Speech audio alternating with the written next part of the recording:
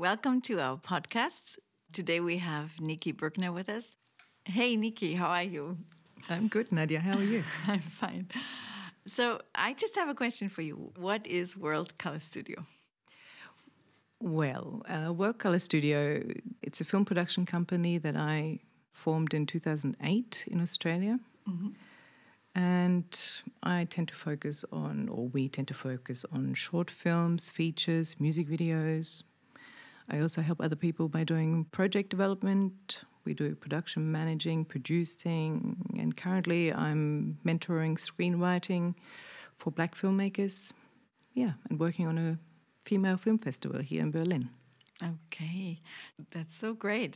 So have you been doing events so far in the last 2 years? What was your path with that? Well, we had the first edition last year, so we had about 500 entrants. And then we had to choose out of that, I think it was 56 films. This year it's going to be slightly different because we have corona issues. So we're going into the bigger cinema, but we'll have less tickets that we can sell, and we're also putting a part of the festival online. Okay, yeah, great. And is it also a digital format? Or exactly, we're running that also digital. Otherwise, that way we can reach more people. We're doing podcasts, we're doing live screenings, and also just to give something back to the filmmakers. Wow, and you are also a curator or also showing your own films? No, I am not showing my own films in my own festival. That's kind of not allowed. I do part of the programming, the film selection, marketing, PR. Yeah. Nice. Wow, that sounds amazing. So you also have been traveling a lot of places in your life, and I know you also did a project, for example, in Senegal. So maybe you just want to tell us a little bit about what impact traveling had on your life. I would say I've traveled all my life. I moved as a child. I moved from East Germany to West Germany to Australia. But yeah, so I've traveled a lot as a child. I've traveled a lot as an adult. I traveled for 2 years around the world with my partner and my 2 kids. So it becomes a bit of a lifestyle, I guess. It's part of your DNA. Yeah. So, and I have seen also some amazing projects you have done in Berlin. You had a project which was in the outskirts of Berlin, or rather Brandenburg, with refugees from Syria and from other parts of the world where they actually developed their own films. I thought that was one of your greatest projects as well. Yes, that was 2015 when all the refugees came to Berlin, and there was just so many teenagers also on their own that really had no place to go, didn't have anything to do. So we just decided, okay, but what they all had was stories to tell. So the idea was to take them out of the city, take them out of these homes that they were put in and onto a real Bauernhof, like an hour out of Berlin. And we sat there for 10 days and kind of created this family environment with them and got them to write their own stories, and then we filmed them, and yeah, it was fun. We did that over 3 years. Great project. You also did some charity of your own. Can you tell us a little about that? Oh, yes, I forgot. My father left in early 80s back to Senegal, and then I had no contact with him. 2017, I found him again. He was living in America at the time, but then moved back to Senegal in 2018. So then I decided, because I've traveled the world, but I'd never been to Africa, that I would go to Senegal and visit him and his family, which was amazing. You haven't seen him for a while then?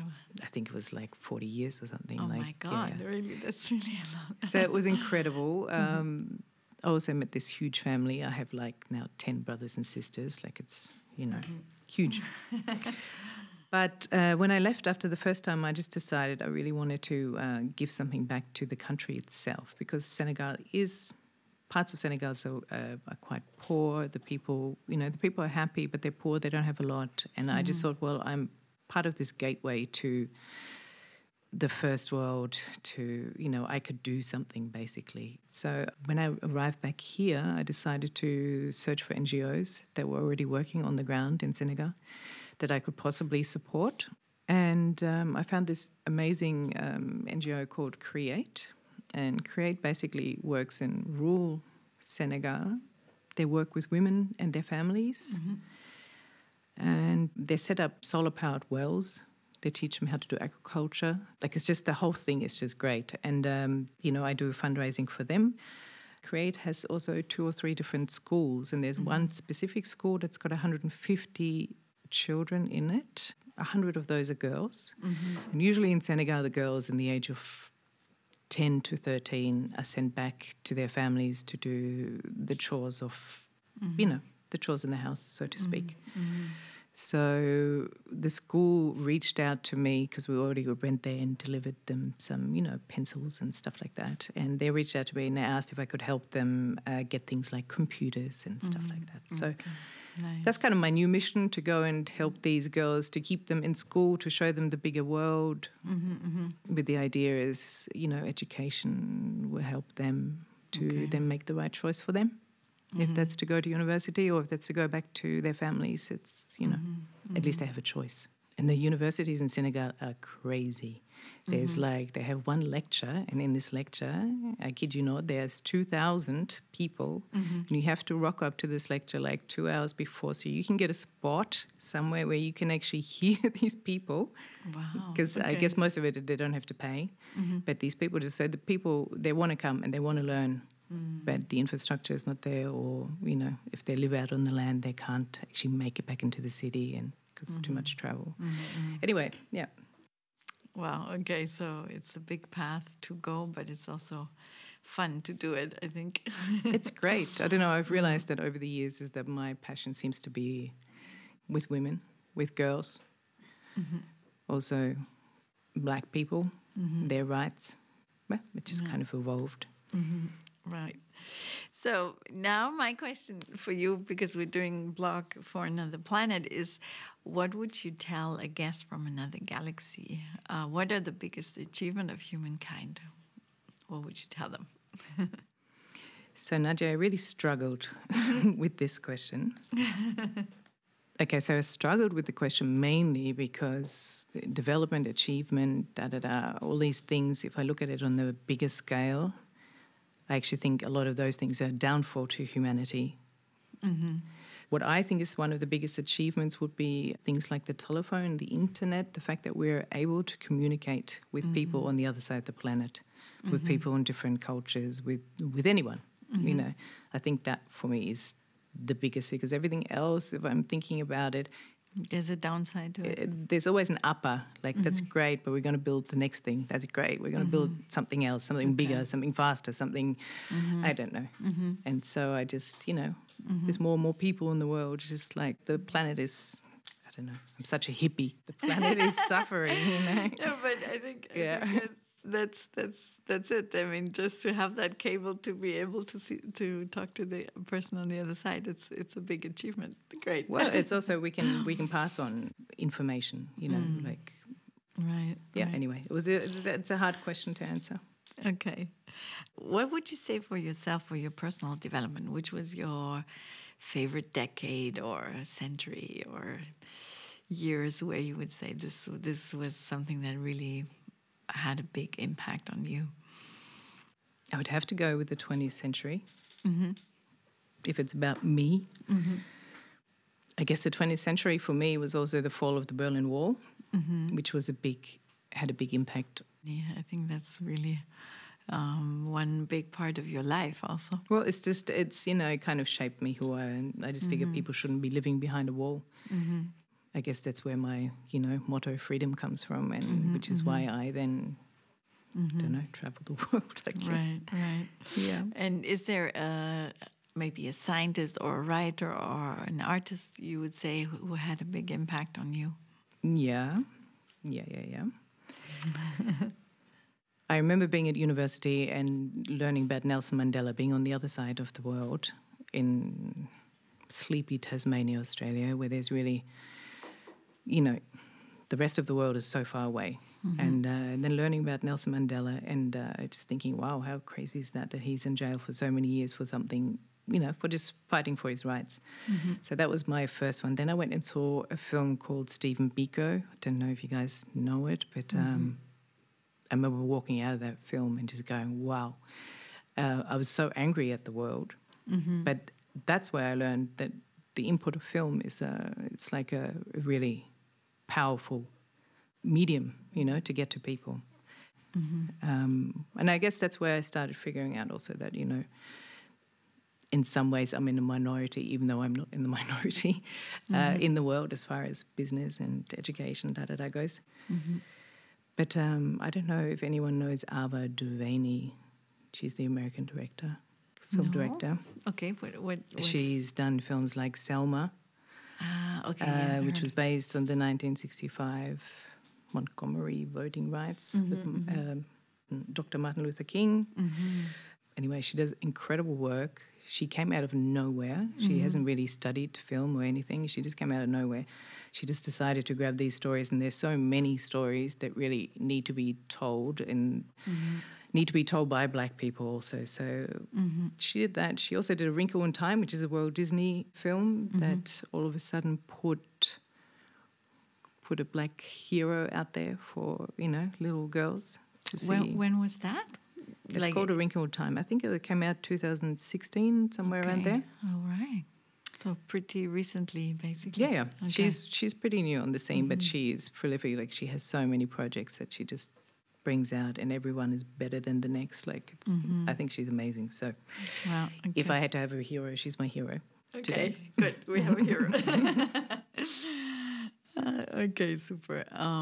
You've been talking about this, that it's also important to tell the Black story from a Black person perspective.